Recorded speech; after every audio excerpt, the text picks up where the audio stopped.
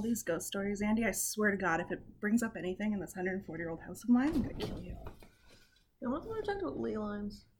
Yeah, but you've got all the ghost stories. If there are any ghosts here, they've been shockingly quiet for 5 years, and quite frankly, I was expecting something at some point. But they hear all these ghost stories and think, oh, Elise likes ghost stories, well then she's gonna love us. And now I have to deal with ghosts? I'm gonna be so pissed.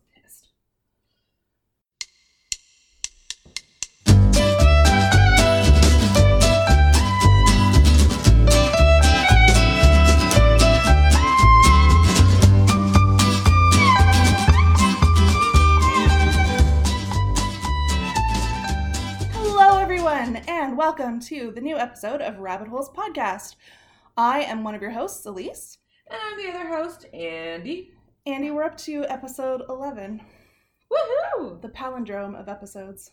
Same backwards as forwards. Which I guess doesn't say much, it's just 2 ones, but there you go. Oh dear. I know. It's, Oh, Elise. yeah. Something I said to Dan. Both Dan and I said last night when... Oh, yes. when So- we were at dinner. My weed finally came in the mail. So I was super excited to come home and, after a massage, have a joint and relax and enjoy. I found out 2 things. One, I hate smoking anything. It hurts and it's disgusting. And 2, it is really hard to finish a joint all by yourself when you're alone and you hate smoking. Even when you don't hate smoking and you're alone, it's pretty intense to finish an entire joint Well, yourself. now I know. Yeah. So I got weed cooking in a slow cooker in some coconut oil, and that's going to be my delivery method moving forward, I think. So, but I will say it was nice and relaxing. I watched a few episodes of Big Mouth last night, and while I enjoyed the show the first time I watched it, I really enjoyed it last night, and fell asleep and completely passed out and missed, like, Netflix stopped playing itself. It's like, dude, you okay? And I was just like, no, I must go to bed now. Elise sleepy. Yes, very much so. It was high CBD, so it was really nice and relaxing. The stuff I have cooking is a mix. It's an equal blend of CBD and THC, so it's going to be my fun time dosage. And the stuff I have coming in the mail next week is like all CBD, no THC, all sleep, all the time. And I'm really looking forward to that. I told Elise that I'd buy her bong. Yeah. Because that's much easier. You can put in just a little amount. Right. You're not actually smoking anything, you're just inhaling vapor, so you're not smoking, like, it's not as harsh because it goes into water. Dan was also really, like, she doesn't know how to make a bong out of, like, a Pepsi bottle. Like, YouTube that shit. Cool, like, at all. I was not one of the cool kids growing up, so no. Yes, I could have YouTubed it, but I'm now really regretting the $15 box of pre-rolled cones that I bought on Amazon when I was like, I'm going to be a big smoker. I am not going to be a smoker at all. So if anyone wants a box of 32 king-size pre-rolled cones, just hit me up and I'll send it to you. And you can have it for $10. And this is the local Kijiji network. Amplified. Always. So on that note, I think it's probably time to jump into some housekeeping. Yes. So you can reach us at our fantastic web page that Elise manages. Yeah. At rabbitholespodcast.com. You can reach us at email, which also Elise manages. Yeah. At rabbitholespodcast@gmail.com. I do occasionally pop my head in there. Okay. You can reach us at Twitter at rabbitholespodcast, which also Elise manages. And you can reach us on Facebook, which I manage. So yes, if you're wondering what I do. Rabbit Holes Podcast page. Instagram at Rabbit Holes Podcast, which I also manage, but we do both poke our heads in there occasionally. Yes. I just don't touch Twitter with a 10-foot pole because I'm... Wisely so. It's probably the worst part of humanity at this point and not saying something. Also, if you wouldn't mind heading over to iTunes and or Stitcher or wherever you're getting this podcast and leaving us either a good review or a good rating, it would be very much appreciated. We are getting some good traction and we're hearing great things from you guys. Let us know what you think and help us get our name out there. That would be great. Woohoo! Yay! So, on to today's stories. If you listened to last week's spectacular Halloween episode, You may remember that Andy is doing a cross-country tour on all things spooky through Canada, and she is up to Manitoba. So we have Manitoba eastwards. I had to do the never eat shredded wheat in my head real fast. So Andy, take it away and let us hear the rest of the spooky stories from Canada. Yes, so we're bookending Halloween. So Halloween's on a Wednesday. So our first Halloween episode comes out on Sunday before Halloween, and this will come out the Sunday after Halloween. Dan and I were at a Halloween party last night, and there were some fantastic costumes. Nice. And I will probably posting at some point the picture of the head made out of prosciutto. Oh, that's what it was. I think so, yes. Oh, boy. As a Halloween picture. So you guys. I knew it was some sort of meat, and I was just like, it was prosciutto. You should post a picture of Dan as Ace Ventura. Yeah, so my husband went as Ace Ventura, and I went as Inspector Gadget. They both did very well. Yeah, we enjoyed the party a lot. We had a really awesome room. So we had a fantastic corner room. Ooh. And our parking was even paid for. Well, Dan's parking was paid for. I didn't try to get second parking because I thought that was pretty whatever. Gosh. The whole night cost us $13 in our Right. dinner, so which we didn't need to eat because there was a ton of food there, but I was really hungry, so we ate early. But yeah. So get back into our ghostly stories. Woo! Manitoba. So I've actually been at this hotel. We did an event there a number of years ago. So the Fort Garry Hotel, which is beautiful. Like, it's a beautiful outside. And honestly, their two ballrooms are spectacular. Nice. One is called the Casino Room, which used to be Casino. And I swear to God, you feel like you're in Montenegro or something in like Casino Royale. Like, just spectacularly beautiful room. So this hotel was built in 1913 by the Grand Trunk Pacific Railway. Okay. Back to my saying that we're touching on a lot of railway hotels. Yeah. Like the Fairmont Banff Springs Hotel, the Fort Garry was a real draw, played host to many famous guests, including Queen Elizabeth, King George VI, that's Queen Laurence Olivier, Louis Armstrong, and Liberace, to mention a few. The Fort Garry Hotel is now a National Historic Landmark with history that long, it's haunted. Of course. Like the Banff Springs, it has a haunted room. Room 202 to be exact. It is said that a woman apparently committed suicide in the room many years ago after hearing of the death of her husband in a car accident. Overcome with grief, she hung herself in the closet. Ugh. Yeah, staff have reported seeing blood dripping down the walls upon entering the room. Guests have witnessed the apparition of a woman in a cloak hovering at the foot of their bed, and some guests claimed they were woken by the sensation of someone getting into bed with them. If you're not John Hamm, you stay out. Like the Hamaconda? The Hamaconda is welcome. All other comers are asked to kindly announce themselves. A young boy who was on a trip with his family organized by Make-A-Wish wanted to stay in room 202. Oh my God. He was fascinated with the whole thing and decided to take some pictures of the room with his film camera. So after getting the photos developed a couple of months later, all the photos from the trip turned out apart from the rooms in and around room 202. The boy was said to be thrilled, believing spirits in the room were just camera shy and didn't want to be seen. The woman associated with room 202 is also said to haunt the hotel lounge. She has been witnessed by staff and guests alike. They're often crying in the corridor. Again, she just lost her husband. It's really interesting that Make-A-Wish gets a request for a haunted, and they roll with it. I mean, I guess it's hard to say no to a really sick kid, but like... Hey, like, you do you, kids. Yeah. Because like, a lot of these podcasters, the paranormal, they're like, yeah, we've been into like, look. But you have to think how many times you did Bloody Mary on like sleepovers, or if you were in the Christmas concert and you guys were just let to like run wild in the school before your like scene took place. This seems like a very specific story to Andy's life, but okay. Yeah, it's a very specific story to Andy's life. They didn't really watch us too much. We just knew that we, that 5th grade. Well, the good old days. Yeah. Now all these parents insist that children be supervised all the time.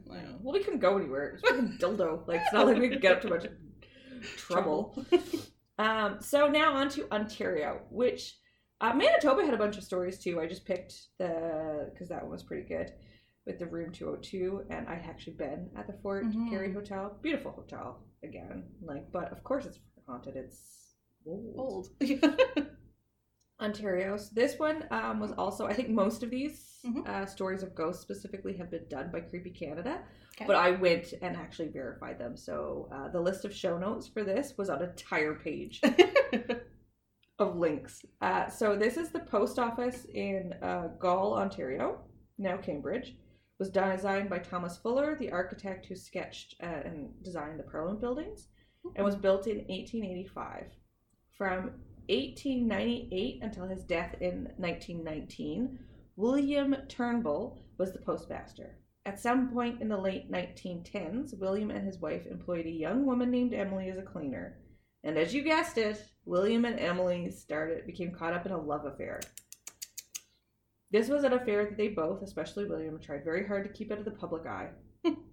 According to lore, Emily threatened to go public with the news of their affair, and depending on the story you hear, she was either pregnant, angry that he would not leave his wife, or just tired and weary from guilt and deception. William's reaction was said to be cold and angry, and the next day, Emily was found dead of an apparent suicide hanging from a rafter in the bell tower. Yowzas. A few days later, William was found dead in his room. Causes of death were maybe suicide and a broken heart, murder, or a guilty conscience, or maybe William's wife killed them both. Who knows? Lots of depends on the story you hear. And the one you want to tell yourself. Yeah. Yeah. So both Emily and William's ghosts is said to still haunt the building. When the Fiddler Green pub was open to the staff, this pub was still open when they did the Creepy Canada episode, but it is now closed. And actually, the whole building has gone a massive renovation. It was derelict, about to fall down when the city bought it and fixed it up. It's quite beautiful, quite gorgeous now. It has like a whole glass structure built onto it. It's all eco-friendly. It's quite nice. So, but when the Fiddler's Green pub was open, the staff had a number of encounters with the ghosts, but here are a few. Bottles would fly off shelves. They caught one that came off the shelf, spun around in midair, and then crashed into the wall when the room was dead empty. This was security camera footage. Yowzas. Bottles would fly off shelves, hitting bartenders when no one was behind them. Bands that warmed up on the second story, they would be told about the ghosts, and if the band made fun of the ghost stories, or like made fun and believe in the ghosts and then would poke fun at people who did, they would have a host of technical problems. So none of the equipment would work for them. And then the next band would come in and they would work no problem. Even if they had like a battle of the bands, say, and like the next band would come in a few minutes later. If that band was not making fun of the ghost, the equipment would work. See, I have a feeling that if I ever become a ghost, I'm going to be petty like that. Yeah. Like real small, real dickish moves, just for the fun of it. So yeah, these bands would have like technical issues. So the one that the owner or manager of the pub told the most was, so the windows in the tower where Emily took her life were often found open. Even in the winter, like the guy would come in and it would be really drafty and he'd follow the draft. And they would close the window and screw them shut. And then a couple of days later, come in, the windows would be open, the screws would be on the window ledge. Oh no. And it would be open, then he'd screw it again, and a few days later she'd... After the first one, I'd be like, nope. New job. So the screws were often found just sitting on the windowsill, just taken out. No, not cool. So the building, as I said, was in disrepair for many years, and the city bought it a few years ago, and it underwent massive renovations. The ghosts of Emily and William are still reported to be in the building, but did not cause any workers much trouble as pub patrons. So maybe they liked the workers and they weren't a big fan of the noise. Well, that's weird because you hear a lot of times when you start doing construction, it like aggravates the spirit world, and they get. I guess they did a lot of fixing up and massive renovations and really staying true to the building. Okay. So I don't know if they say that a couple of workers were on that. They said they felt the presence. Okay. But they weren't like malevolent by any means, and they didn't really say that they had like any trouble. So maybe they were just happy that someone was treating their building with respect, and they weren't a big fan of drunk, loud bands. Right. Can't say I blame them. Okay, fair enough. Again, you as a ghost. Exactly. Penny and not fond of noise. Exactly. Yes, very true. So, very sad because she took her own life and he died shortly after. So there's lots of like, oh, broken heart. Him and his wife never had any children. So if she was pregnant, then maybe the thought of losing his only child broke his heart. I feel bad for her, I don't Emily. feel bad for me. I do not feel bad for the man who cheated and led to a young woman's death. Neither do I. No sympathy. Make better life choices. All I'm saying. For everybody around. Girls, make better life choices for yourselves. Yes. Quebec.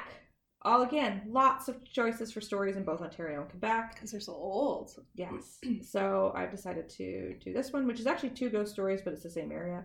So Rue St. Paul, or Rue St. S-A-I-N-T, Paul, is a street in Montreal with many ghosts. So we're going to talk about 2 of them. These ghosts never met each other, the people in real life, but are linked by the same sadistic executioner. Oh. Yes. The first was Vallier, who, as the story goes, was framed by a neighbor who wanted his land and arrested in 1732. The executioner tortured him to get a confession to the crime. Tortured him, and that was very common to get a confession because the executioner needed a confession. But he wouldn't, the executioner wanted to confess or crime that Vallier had no idea he didn't know anything about, nor did he commit. So Vallier refused to confess, even though he was tortured quite brutally, and eventually hung himself with his chains. Yeah, the executioner was none too happy to find his prisoner dead without a confession. Oh no, poor princess. So he dumped Vallier's bloody and beaten body in the street. So people have reported seeing the ghost. A lot of people have reported seeing a ghost of a young man covered in blood with whip marks on his back, professing his innocence, walking up and down Rue St. Paul. Oof. Yeah, I'm not that familiar with Montreal. Is that one of the party streets? I don't know either. If it is, I think we got 6 of one, half dozen another between ghost and drunk people. I don't think it is. It's a main street. Okay. But there's lots of there's a ghost carriage or horse and carriage that go up and down that street. Oh. But also the next one is Mary Joseph Angelique. She was an African slave who supposedly burnt her master's estate out of anger when she found out he was planning on selling her to an American slave trader. Yes, Canada, we did have slavery. Also, now I would just pardon her because that whole story from beginning to end, I'm like, justified. The fire did not just burn his estate, but it also ripped through Old Montreal and burnt 40 other estates as well. Yeah, they had it coming, I'm sure. Marie was charged with arson, confessed to the crime under torture with the same executioner as Vallier. Her punishment was first she had to carry a torch and walk up and down the street of Rue St. Paul with a sign around her neck that said arsonist in French. Then she was hung and her body burned. Her ashes were scattered around Rue St. Paul. Most people felt she was innocent of the charges, like everybody pretty much felt she was innocent of the charges. And actually her case and her story took slavery in Canada into the spotlight. Right. Good. Marie's ghost can still be seen walking up and down Rue St. Paul, holding a torch and wearing the sign around her neck, looking for revenge. Don't blame her. Yeah. If she ever needs a hand, and I come across her, I'd be like, bitch, you and I, let's sort shit out. So yes. Burn the patriarchy takes on a whole new meaning in that context. Poor woman.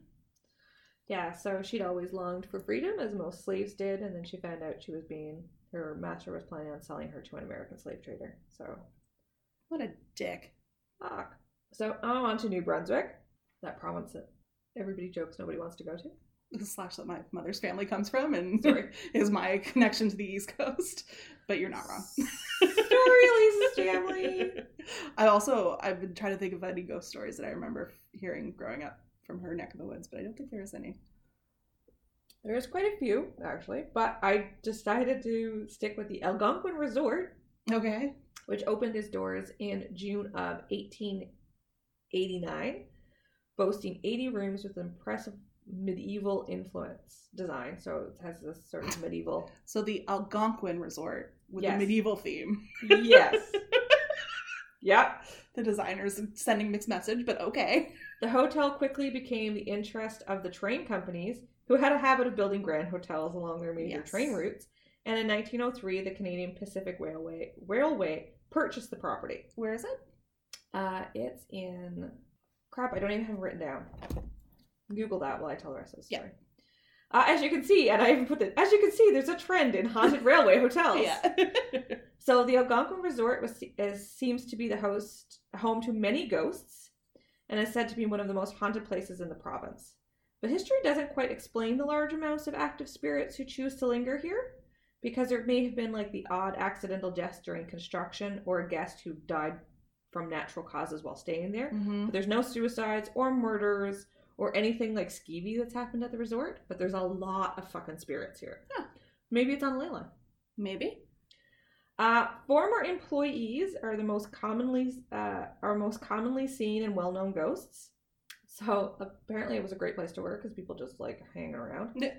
The most well-known ghost story is that of an old bellhop.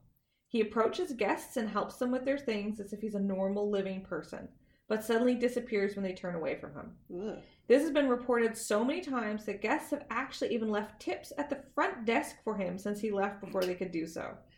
There's a bellhop at Banff that they do that for too. Yeah. So, although I was saying this to Dan, and he's like, maybe it's just no. Was I saying this to Dan or someone else? He was saying maybe it's, I think it was Dan.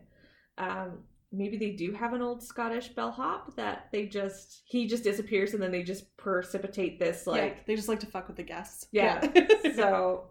But then they would have to like find generations of old Scottish bellhops because this story's been going on forever.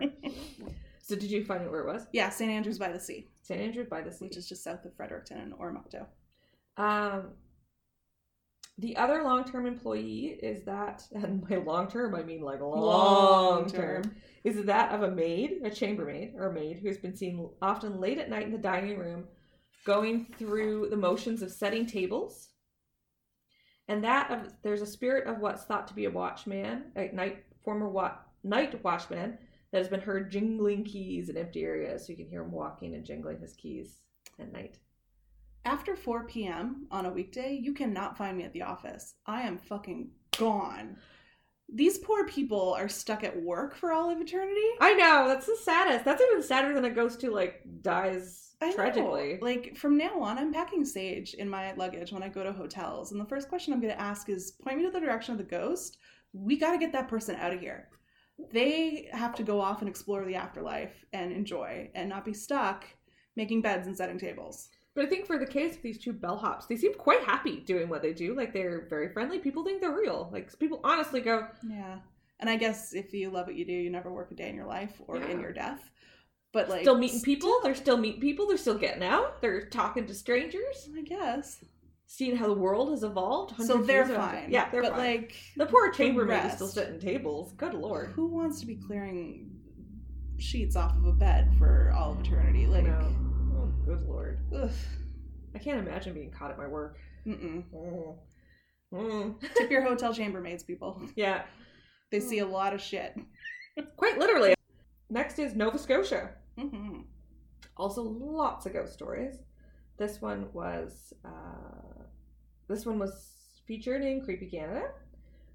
Peggy's Cove is one of Nova Scotia's most popular tourist locations. Mm-hmm. It's also known for not only its beauty and lighthouse, but also for its ghost stories. Also, don't fart around on the edge of the rocks because lots of people die. One of the most famous ghost stories from Peggy's Cove is that of the Lady in Blue. As the story goes, there was a woman who immigrated from Europe to Canada hoping for a better life for herself and her 2 children. Unfortunately, she didn't have enough money to bring her children with her, but hoped to earn enough money to be reunited with her children afterwards. So, settling in the village of Peggy's Cove, she married a local man. And one day she was sitting on the rocks, sadly daydreaming of her children. Her new husband soon joined her, and seeing that she was feeling down, he tried to cheer her up by singing and dancing on the rocks. I have a feeling I know where this is going. Yeah, as he was dancing, he slipped and fell on the rocks, and later the local found his body. But there was no sign of her.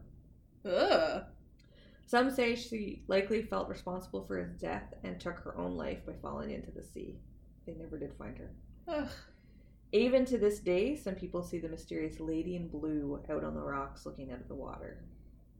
And it's said that she looks poised to jump into the sea, and when someone tries to help, she disappears. Oh my god. There is also a story of a young boy who fell in, and if you see him and stare at him too long, he draws you in. You try to go towards him and then draw into the water. Stranger However, danger. I couldn't really find another. That was from the Creepy Canada episode, and I couldn't find another story to corroborate it. So, who knows if that one's real or not. But Peggy's Cove got its name because there was a girl named Margaret who was the only survivor of a shipwreck off of the coast. Okay. And the locals saved her, and she eventually ended up marrying and moving into that, and they ended up calling the village Peggy's Cove after her. Apparently that's for local folklore. Peggy is a nickname for Margaret? Mm-hmm. Yeah. Alrighty. So many weird nicknames for Margaret. Probably because there's a lot of people named Margaret back in the day. Like, think of how many people were named Margaret and Marie. Yeah. And Maria. And, like, all those saints, right? Mm-hmm. So you had to differentiate some way. Because even my mom's name is Mary, but there was 6 or 7 Marys she grew up with. Mm-hmm. So all of my mom's sisters have Marie as their middle name, and all of her brothers have Joseph as their middle name. Well, my mom goes by her middle name, and all of her sisters pretty much go by their middle name, except for my aunt. Well, we call her Aunt Betty, but her first name's Elizabeth. But all the rest of them go by, because they all have Catholic first names. Yeah. But my grandmother named all of her children, her daughters, after her favorite radio soap opera characters. So that's how my mom ended up with the name Charmaine. Which is a unique name for East Coast at that time. Or still a fairly unique name. I don't know many Charmaines. Yeah. Sandra, Beverly, and Shirley are my mom. So very outside of the box, especially for the community at the time. Mm. That's also my mom's name ended up misspelled on her birth certificate. So now we're on to PEI, who didn't have a ton of sightings, but this one I thought was pretty interesting. So it's the Flaming Ghost Ship of Northumberland Strait. Talk about being hella dramatic. And the sightings of this ship go back at least 200 years. Oh, wow. With it typically being described as a beautiful schooner that has 3 to 4 masks of pure white sails, all of which said to become completely engulfed in flames as onlookers watch. According to local folklore, the ghost ship appears before in a north wind and is a forewarning of a storm. So if you see this and the north wind is blowing, storm is on the way.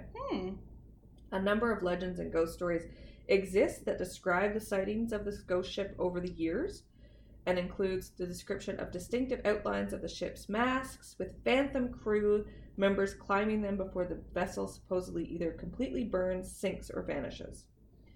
So one story, in 1900, a group of sailors boarded a small rowboat in Charlottetown Harbor and raced towards the phantom ship to rescue the crew, only to have the ship vanish as they got closer. In January of 2008... Oh, recent. Yeah, a 17-year-old Matthew Gonier just told a local newspaper that he believes he saw the legendary phantom ship in, it looks like Tamaguchi Bay? I probably pronounced that really badly, and that's my 90s childhood coming through. Described it as a bright white and gold ship. Also, another resident of the area claims that he saw the ship one night in October, explaining that I believe all the stuff and I don't know what else it could be. So they saw this beautiful bright white and gold schooner burst into flames. Hella dramatic. Yeah. But again, this ship has been seen over and over for over 200 years. You have this sighted in 1900 and in 2008. And sightings go back to the founding of, I think probably, because this is the Northumberland Strait that's between PEI and Nova Scotia and New Brunswick. So I think there's sightings in all 3 provinces. Yeah. Wow.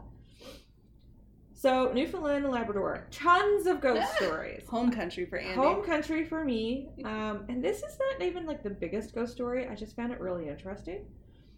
So in the 19th century, so especially in the 1840s-ish, there's no morgues in St. John's, but St. John's was a very, very busy harbor. So in the 1840s, the government paid a standing salary to Nancy Coley, who kindly and skillfully cared for the unidentified dead or the dead who didn't have any families, preparing their bodies for burial. At the time, the city was rough, and wharves were, as one of the articles described, were well greased with seal fat and cod oil, and the harbor was filled with foreign vessels. By the way, your accent's coming out real nice and strong right now. It's adorable. Unidentified bodies and bodies of peoples without families were becoming actually a huge problem. So, bodies fished out of the harbor, bodies of sailors who just happened to die in that one port. Yeah. Probably parted from their money. Yeah. Were a problem, and Nancy would prepare those bodies for burial, laying them out in her own house. And because medicine isn't what it was today, sometimes the bodies brought to her were not really dead. So one Dutch sailor was being nailed up in his coffin at Nancy's when he suddenly revived. After a drink of rum or two, he was his own man again. That'll get the heart going. That's the Undertaker. Yeah. So Nancy was already a social outcast, being a woman who lived alone, worked, and basically lived with the dead, because all of this happened in her own house, and she lived upstairs. So soon rumors started about her being a powerful witch who could resurrect the dead. She continued her work for many years, but when she died in her house, no one would do the same for her as she done for so many, countless others. No one is sure where she's buried because there's no marked grave for Nancy, and she'd not get a proper burial because she was such an outcast in society. Fuck. So this is a really depressing end to this story, but that's why she can be seen wearing a red cloak with a ghostly hearse haunting local graveyards. Well, thank you for your service, Nancy, and I'm sorry everyone was such a dick back then. You did an amazing job, dear Nancy. Please go and enjoy your afterlife and find some peace out there. Oh, poor Nancy. Yeah. So that's why sailors, when they died at sea, would get sewn into their hammocks, and then because you couldn't carry a dead body with you, but the last stitch was supposed to go through the bridge of the nose, the septum, and if they were not quite dead, the idea is throwing a canvas needle through that part of your nose would be enough to wake you up.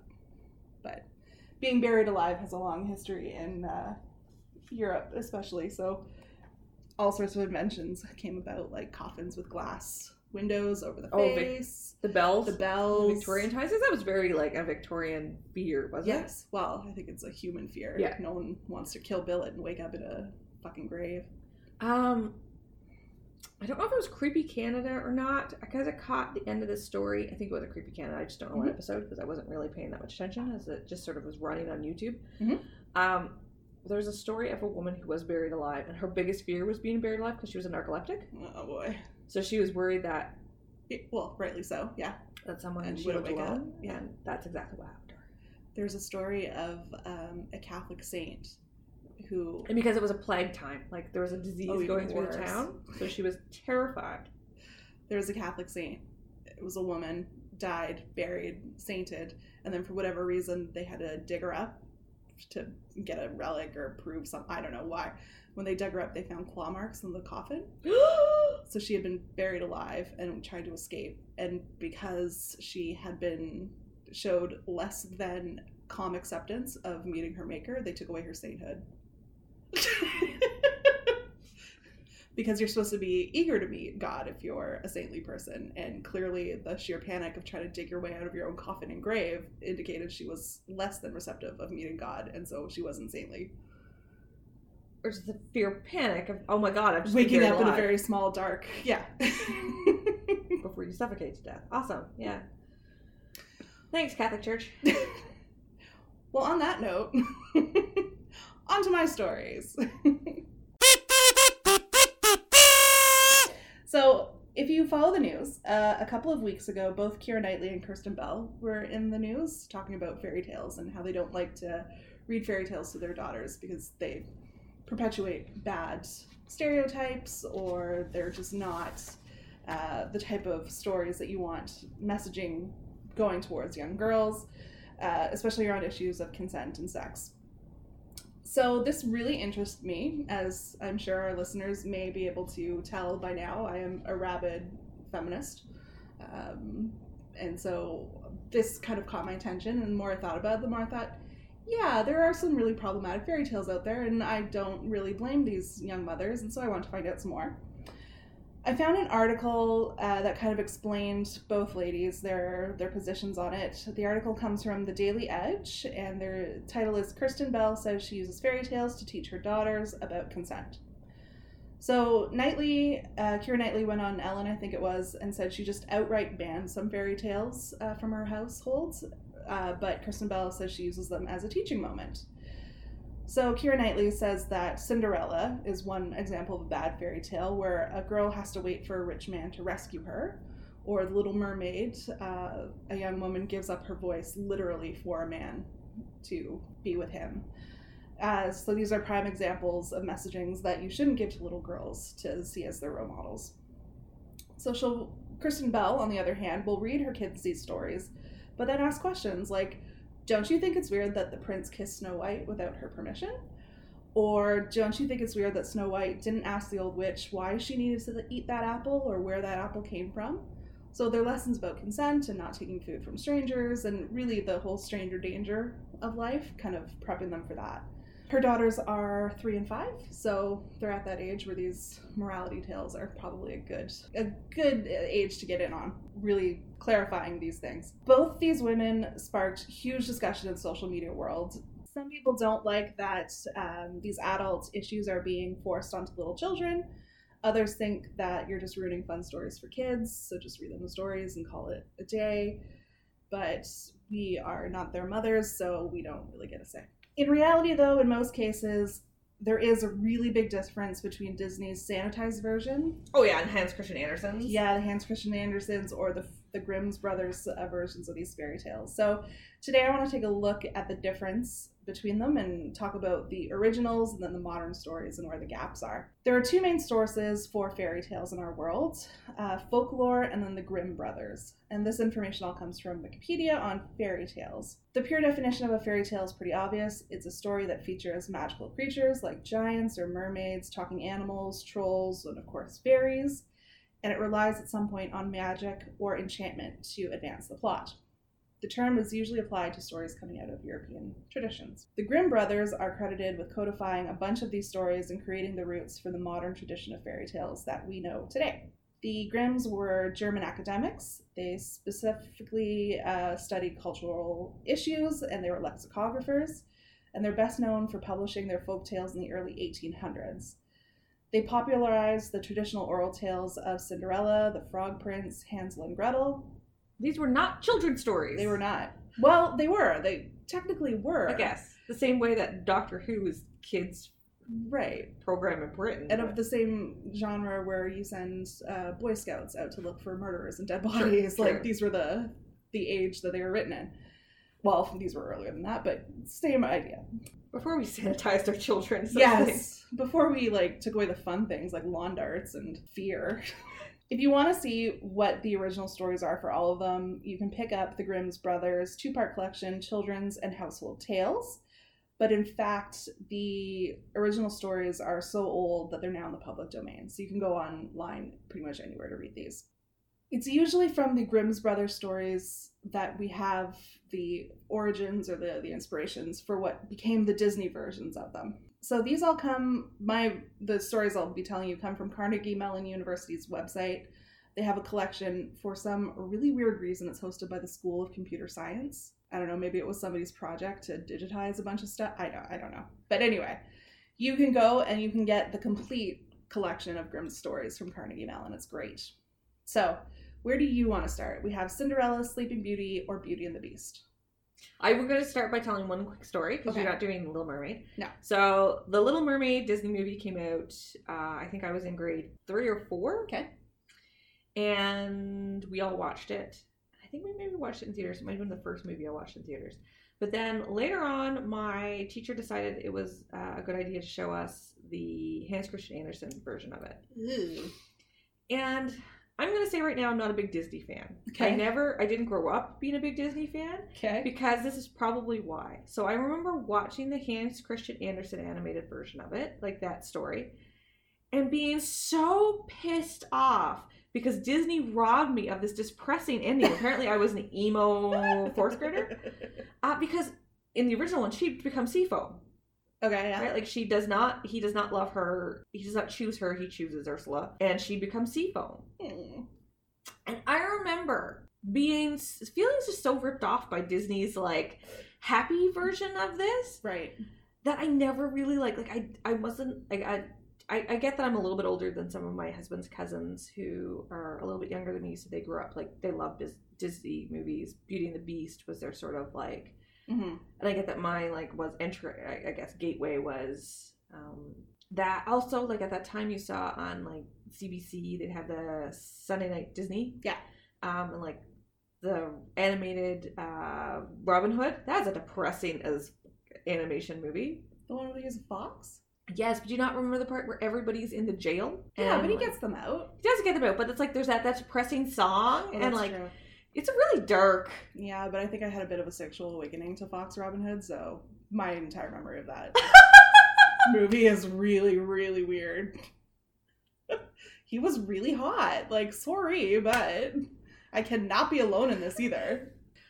So sorry to sidetrack. But yeah, I like got so annoyed with like these stories are really, really dark, and fairy tales are different from morality tales, as I learned while I was prepping this. And a morality tale having obviously a lesson that you're trying to learn. Fairy tales are really, you might get a morality tale out of it in some ways, but it's really more about the magic and the enchantment and the living happily ever after of it all, and not everyone gets that at the end. So Little Mermaid did not. Yes. So where do you want to start today? Cinderella, Sleeping Beauty, or Beauty and the Beast? We'll start with Cinderella. Okay. So, in Cinderella, and this is the Grimm's version, a young girl, her mother dies, and in less than a year, her father remarries. The stepmother brings her 2 daughters into the home, and the stepdaughters are described as beautiful and fair of face, but vile and black of heart. The new additions to the family made her earn her keep, Cinderella, by being kept as a kitchen wench. They took her pretty clothes away from her and gave her an old gray bedgown to wear, and she had to wear wooden shoes. Besides this, the sisters did her every imaginable injury. They mocked her and emptied her peas and lentils into the ashes so that she was forced to sit and pick them out again. In the evening, when she had worked till she was weary, she had no bed to go to, but had to sleep on the hearth in the cinders. And as on the account that she always looked dusty and dirty, they called her Cinderella. Well, those nice bitches. Yeah. One day, the king in the kingdom where they lived announced a 3-day festival to give his son a chance to look over the, quote, beautiful young girls of the country and pick one to be his wife. The stepsisters made Cinderella get them ready for the ball, but her stepmother made fun of her for wanting to go. She said, quote, you go, Cinderella, covered in dust and dirt as you are. You have no clothes and shoes, and yet would dance. As, however, Cinderella went on asking, the stepmother said at last, I have emptied a dish of lentils into the ashes for you. If you have picked them out again in 2 hours, you shall go with us. So given this impossible task to do, Cinderella got her bird friends to come and help her pick all the grains out of the ashes and put them in a dish within an hour, and then took them to her stepmother to see if she could go to the ball. The stepmother told her no, but told her if she could pick out 2 dishes of lentils, she could go.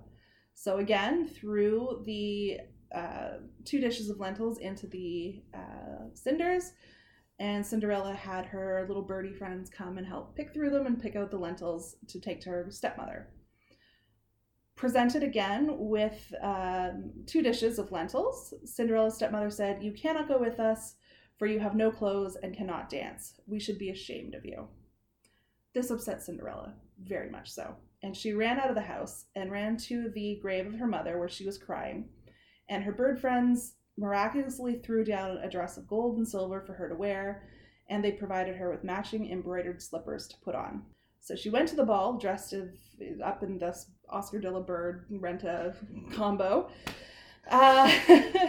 and she wasn't recognized by her stepmother or sisters, and she danced with the prince, and he wouldn't dance with anyone else. She was so enchanting. The story says that she danced till it was evening, and then she wanted to go home, but the prince wanted to take her to see whom the beautiful maiden belonged to. She escaped him and hurried home. And then the same things happened on the 2nd and the 3rd day of the festival, and each time the birds dropped a dress onto the grave, it was even more beautiful than the last. Where are these birds getting these dresses? I know, right? Like, Jesus. Stealing them somewhere. Yeah. On the third day, though, the prince had the staircase of the callus smeared with pitch, which is a very sticky tar. I think Home Alone. Oh, I know what it is. Urs, well, our listeners might not. When sorry. Urs is coming up from the basement stairs and he's walking on that sticky stuff, that's pitch.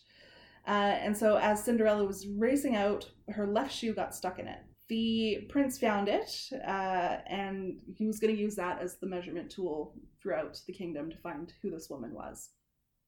Also, the bottom of her ginormous gown would be covered in this, so whoever the birdies have got to bring this back to is going to be pissed. Yes, every time she would get home, she would take the dress off and put it back on her mother's grave, and little birdies would come down and pick it up and take it away, and never to be seen again. So yes, somebody's going to be pissed about it. You're right. So the prince took this slipper, this embroidered slipper, and he went looking through all of the kingdom for these women, and when he gets to Cinderella's home, one of the stepsisters is so eager to get her hands on the shoe, to get her foot into it, that she jams it in there, and it turns out her big toe makes her foot too big to fit in. So her mother brings her a knife and says, cut it off, then you will get to be a princess and then a queen, and it's totally worth it, and you're just going to lose one toe, NBD, just do it. So the stepsister cuts off her toe, as so instructed by her mother. She gets her foot in the shoe. The prince is a dummy and is convinced, and off they head on his horse. That's when the prince notices that there's blood pooling in her shoes. He feels cheated, takes her back to the house, and says, this isn't the one. Not at all. The second stepsister, says, okay, well, I'm going to give it a try. Jams her foot in there, and it won't fit because the heel of her foot is too big. Out comes mom again with that good old knife, says, take it off. Because no one's going to notice. It's so fun. Like, just think of risk reward here. Like, just take off the heel. Because he didn't already notice your sister's bleeding toe. He obviously won't notice half of your foot gone. Yes. So she takes it off. She cuts off her foot, gets the foot in the slipper. Dummy prince is convinced this is the one. Off they head. Again, after they've gone a little ways, he notices there's a lot of blood mysteriously appearing, realizes this isn't the one, and so he heads on back with her to this prince is a friggin' idiot. I know. So he gets back to the castle, the place where Cinderella lives, and he asks her father if he has any other daughters, and her father responds, there is still a little stunted kitchen wench, which my late wife left behind her, but she cannot possibly be the bride. The prince still wanted her to try it. But they didn't want to show her to the prince because she was dirty and would embarrass them. But the prince insisted, so she was cleaned up. And miraculously, it was Cinderella whom he had danced with and that he wanted. They got together and they decided to get married. On the wedding day, Cinderella, being kind-hearted, let her stepsisters act as bridesmaids for her. But on their way up the aisle, Cinderella's little birdie friends came in and pecked one of the eye out of each one of them. Cinderella did not find this an impediment to her wedding day and kept on going up to the aisle.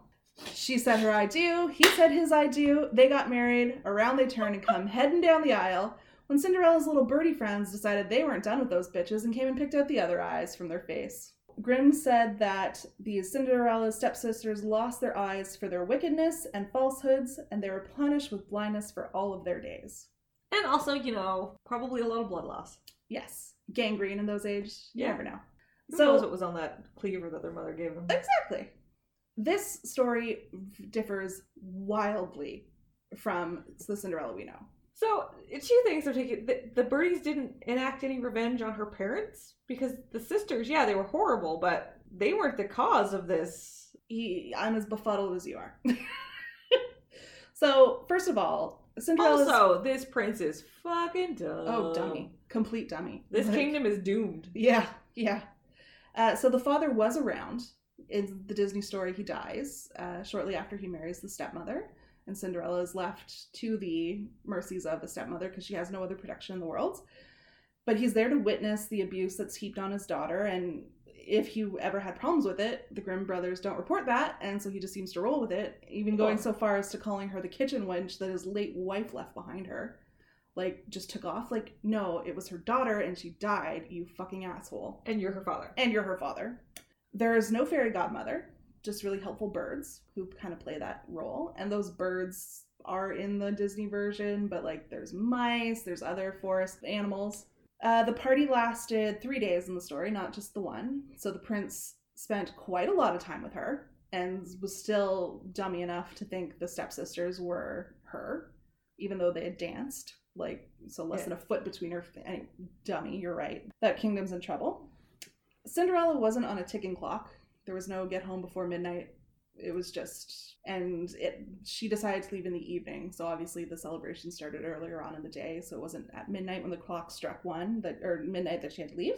There's no coach. There's no coach. No pumpkin turns into a coach or anything. It's very limited. Just woodland fowl that's helping her out here. Yeah, not that's farm stealing some dresses from somebody else. There's probably some woman in the kingdom going like, "What the fuck? Where did my dress go? How did it get full of bird shit and pitch?" There's probably some poor girl getting like whipped because she messed up her mistress's dress. Yeah. In no point in Disney is the prince actually willing to marry the stepsisters, like to get so far as to leave home with them and then have to bring them back. And in Disney, they make them ugly, right? Yeah, like they make the them ugly like, sister. Yeah, ugly give stepsisters. them like warts and. Mm-hmm. Whereas here, like they're straight up described as like beautiful and fair of face, but foul of heart. Yeah, they're just ugly on the inside. Yeah. The stepsisters mutilated themselves for their shot. Obviously, you have to clean that out of a Disney movie. You cannot show that to small children. And the stepsisters end up disfigured. I can't remember exactly what happens to them in Cinderella Disney, but no, I don't not blindness, that's for sure.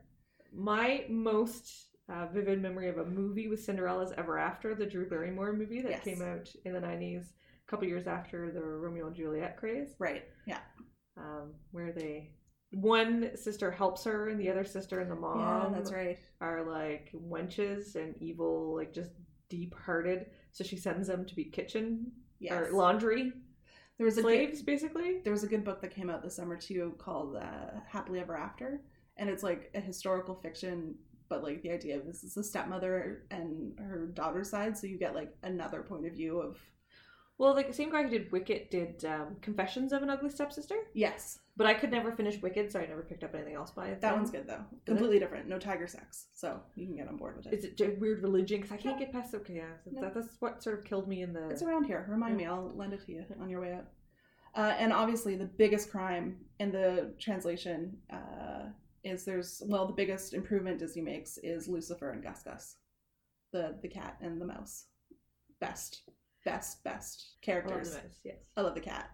Like, that is as close... I don't close... remember the cat, so... Well, as the name suggests, it's evil. And that's as close as Disney ever comes to A, evil, and B, reality. Maggie and Lucifer are very similar. So the next story, Sleeping Beauty, we'll go there. If you're looking for this story in the Grimm's anthology, the name of it is technically The Little Briar Rose. So in this story, the king and queen want to have a child but couldn't. And then one day, while the queen was taking a bath, a frog appeared and told her that she would have a baby within a year. So your friendly neighborhood pregnancy frog test turned up positive. And it happened, and they had a baby girl. To celebrate, the king threw a big party and wanted to invite the wise women of his country, so i.e. witches, to the party so that they would be well disposed to his family. But he only had 12 gold dishes to serve them from and 13 wise women, so he had to tell one of them to stay home. As one might imagine, she was pissed and crashed the party. She laid down this curse on the assembly. The king's daughter shall, in her 15th year, prick herself with a spindle and fall down dead. And then she left without saying anything else. Which, I mean, if you're going to curse someone, make an entrance, make an exit, in and out. That's the way to go. Take notes. I took notes. I got it now. One of the wise women who was there came forward and said that she couldn't undo the curse, but she could soften it, and rather than die, the princess would fall into a sleep for 100 years. Trying to bypass the curse altogether, the king had all of the spindles in the kingdom burnt. So I guess that's a solution. I don't know what they were going to wear, because you need a spindle to make clothes. Well, to make fabric to make clothes from. So the girl grew up to be pretty and kind and lived a very happy life. On her 15th birthday, and this is where you lose me, the king and queen were away from the palace, and the princess was all alone. Why you would leave on that birthday of all birthdays? Yeah. On any birthday. but that one particularly. Maybe there was some sort of skirmish campaign that they had to be on? The king and queen, and they took their entire court with them. So it was literally just her alone in the palace. Yeah, that's messed up. She was obviously bored and kept herself busy by exploring and found an old tower, which she climbed to the very, very top, at which she found a tiny little door. And inside the room sat an old woman spinning on her spindle. Curious, because she had never seen one before, the princess touched the spindle and fell down onto one of the beds that was conveniently at hand and fell into a deep sleep. When the king and queen and the whole court came home, they too fell asleep as soon as they walked through the palace doors. Even the animals, the bugs, and the fire all just entered a state of sleepy stasis. Like the fire kept crackling, but like not growing, not shrinking. A big hedge of thorns grew up around the palace, and the legend of the beautiful sleeping Briar Rose spread around the country. Princes came to try to get in, but they would get caught in that thorn hedge and be trapped and then end up dying there. So 100 years later, a prince showed up on the anniversary date because he knew the story and he knew it was going to take 100 years. So he put it in his calendar and he showed up. So his grandfather put it in their calendar. Yeah, let's claim this kingdom. And all the flowers in the hedge bloomed, and the hedge opened up for him to let him pass unhurt into the castle, and then the hedge closed behind him, and he found everyone inside sleeping. He explored around, and he finally found the room where the princess was sleeping, and this is a quote from the story. There she lay, so beautiful that he could not turn his eye away, and he stooped down and gave her a kiss. But as soon as he kissed her, Briar Rose opened her eyes and awoke and looked at him quite sweetly. As they came down the stairs, everyone woke up as if nothing had happened and no time had passed, and the prince married the princess and lived happily ever after. This goes without saying. The differences between that and the Disney story are, again, quite striking. First off, the girl, and I say girl, was 15 in the story. Ew. So I guess Disney goes, hey, I know it's the 50s, but even this is creeping us out a little bit, so we have to age her up. They aged her up to 16. Oh, yeah. Aurora in the Disney movie is 16 years old. So I don't think we're getting good, but we're getting better, but not good. In the Disney story, she is raised away from the castle by the three fairy godmothers. So in the story, it's the fairy godmothers who soften the three of them who soften this curse. And then they agree to take her away and raise her away from her parents, which is worse, I think, than being left with her parents. But it was still a witch who put the curse on them. Yes, Maleficent, which is actually the name in the... Disney didn't make that up. It's actually the name in the Grimm story. So, points there, Disney. The prince in the Disney story knew her before the curse. They fall in love while dancing around the forest, as one does. Exactly. And so he knew her, and so there was much more of a, I have to save her. No, none of this 100 years past bullshit. Like, it was pretty immediate. Maleficent in the Disney story fucks around with the prince just as much as Aurora, so she's always trying to keep them apart and try to impede the prince from getting to her to kiss her awake. And at some point, Maleficent turns into a giant dragon to defend the castle from the prince, which, after the curse, the entry and exit, the badass exit she makes, she doesn't appear in the Grimm story anymore, but she's a consistent villain throughout the Disney movie, and then is actively trying to stop them from being together. Kind of a big gulf there, but I always come back to the fact that 15 or 16-year-olds are too young to get married and should be discouraged from doing so. And again, here's the whole, I'm going to kiss this rando who I find looking asleep. But at least in the Disney movies, they already knew each other and they'd been in love. Yes. So it's much less unconsenting. Yes. As like the original story. Yes. This whole 100 years. Yeah. Because, I think it was Amnesty International put out a cartoon in the last couple of weeks of a reimagining of Sleeping Beauty or Snow White, where a prince has to kiss a princess awake, but he kisses her and nothing happens, and he starts like groping her, and then the forest animals are like, bro, what are you doing? Like, dude. And the prince is like, well, she wanted to at a party, so it's okay, right? And they're like, buddy, she didn't say yes. It's a real dude bro combo, and it's genius. Like, go find this clip. It is hilarious. I'm pretty sure it's Amnesty International who put it out. With the Disney version, they were already in love. The evil witch was just trying to keep them apart. Yeah. it was a little bit more Romeo and Juliet aspecty to it. So like I get the whole like consent discussion because I have to do that. Obviously, I have 2 girls. Yeah. I find sometimes I find Kristen Bell talking about her children really annoying for this reason. Okay. And Lady Gossip does a bunch of stuff on it too. So her and Dax Shepard talk about how they will not let their kids be they will not have them like in photo shoots or paparazzi take pictures. They want to keep their privacy. Mm-hmm. But the 2 of them have created pretty much a pretty big career now. Yeah. On the fact that they're parents. Yeah. So they have those Maytag commercials. They talk about them constantly. They did Good Moms. So Mila Kunis is the same thing. Like, no, you can't ask me about my children. I will not show any pictures. I will not. But yes, I'm going to market the fact that I'm an everyday regular mom, and I'm going to tell embarrassing stories about them. Mm-hmm. But no, you can't. That's cake and eat it too. Yeah. Like, I want to protect their privacy, but I'm going to go on Ellen and talk to this funny story about how they shit their pants when we were potty training. Yeah. And I got covered in poop. It's that like, okay, you can, like, I'm going to tell stories. Like, I'm not really going to put a whole lot of pictures of the girls on the Rabbit Pod page because they can't tell me if that's okay. But I'm not going to then I'm not doing a mom podcast. Yeah. You know, like I'll tell some funny stories about my kids crapping themselves as they like do constantly.